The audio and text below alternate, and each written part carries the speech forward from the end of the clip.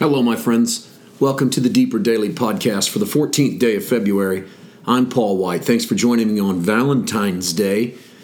I don't have a theologically themed, Valentine's themed, sermon or lesson or podcast for you today.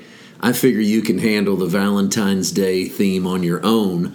I want to continue in the text in which we're talking about Genesis 26. And we dealt with Isaac digging the wells. When you get to the end of the chapter, he has this oath ceremony with Abimelech. I read through it. I meditated on it, prayed over it.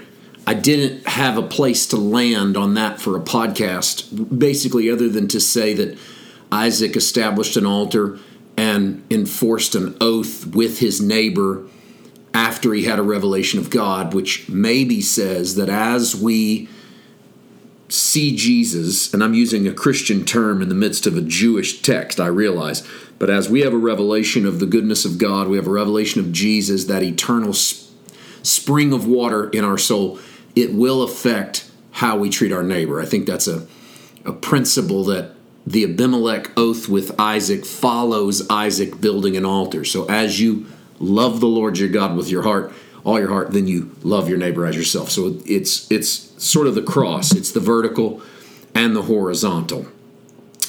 But that's not really today's podcast. Today's podcast has to do with this final verse. Let's read the final two verses of Genesis 26.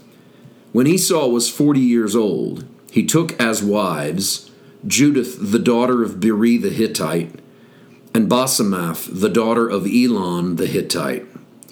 And they were a grief of mind to Isaac and Rebekah. It's that final verse that really jumped at me.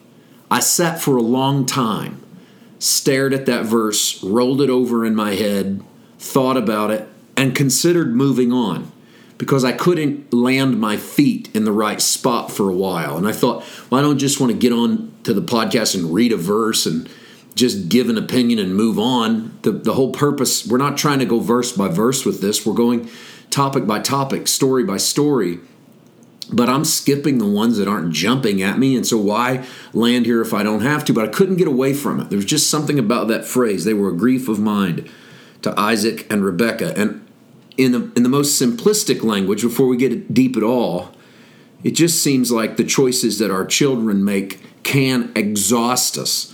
We see Isaac and Rebekah exhausted at the decisions that Esau has made. Particularly, he marries two Canaanite women, and it seems as if he marries them either at the same time or very closely together. And it shows us that he didn't learn anything from his own father, because Isaac, you know that we relayed the story of Isaac and Rebekah. Esau had to have heard how Isaac and Rebekah met one another, that Isaac refused to take a wife of the daughters of Canaan, but instead went and married someone from his own tribe, his own home. Esau doesn't take that into account and instead takes two wives of the Canaanites, a people that he has no relation to whatsoever.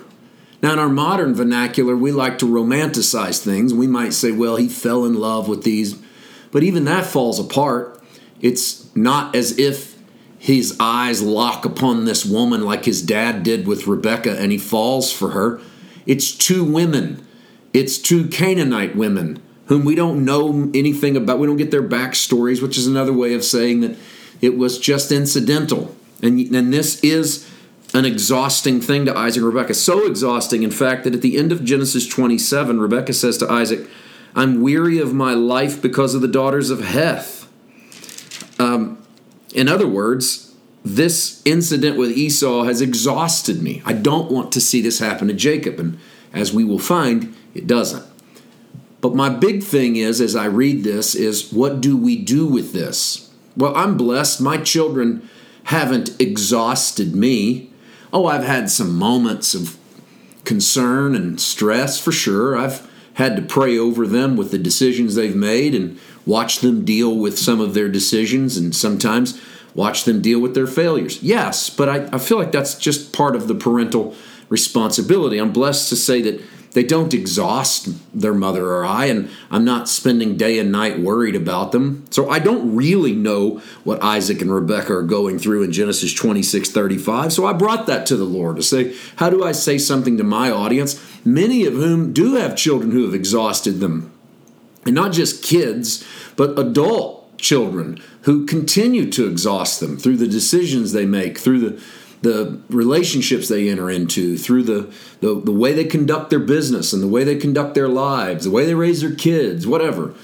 So what do I say to you? Well, I don't know what to tell you to do with kids that exhaust you.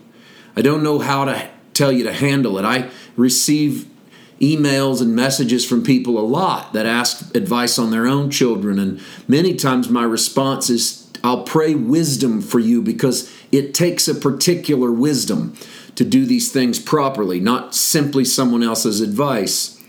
But where I really found my own peace in looking at this text for you on the DDP was when I realized two things.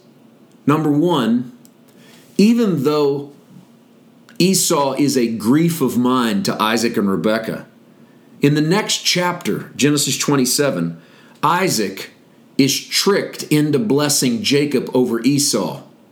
But if you go read the prayer that Isaac prayed over Jacob, he thinks he's praying over Esau. In Genesis 27, verses 27, 28, and 29, surely the smell of my sons like the smell of a field which the Lord has blessed. Therefore may God give you the dew of heaven, the fat of the earth, plenty of grain and wine. Let people serve you.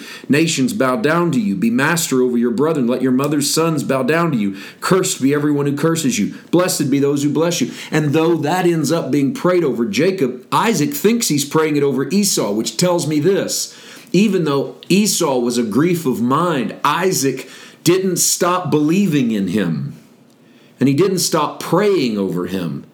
And he didn't stop believing that he was the very best he could possibly be. And if anything, maybe that's what we do when we have grief of mind over our children. And the second thing is this. I've been a grief of mind to my Heavenly Father. I'm His son. And I know I've grieved His mind more than once. But the Father has never stopped believing in me. You've been a grief of mind, if you're honest, more than once to God. But God has never stopped loving you, chasing you, being concerned with you. So whether or not your children or my children are griefs of mind, let's realize that we have been. And He loves us anyway. And maybe on Valentine's Day, that's the best kind of love there is to talk about. We'll see you tomorrow. God bless.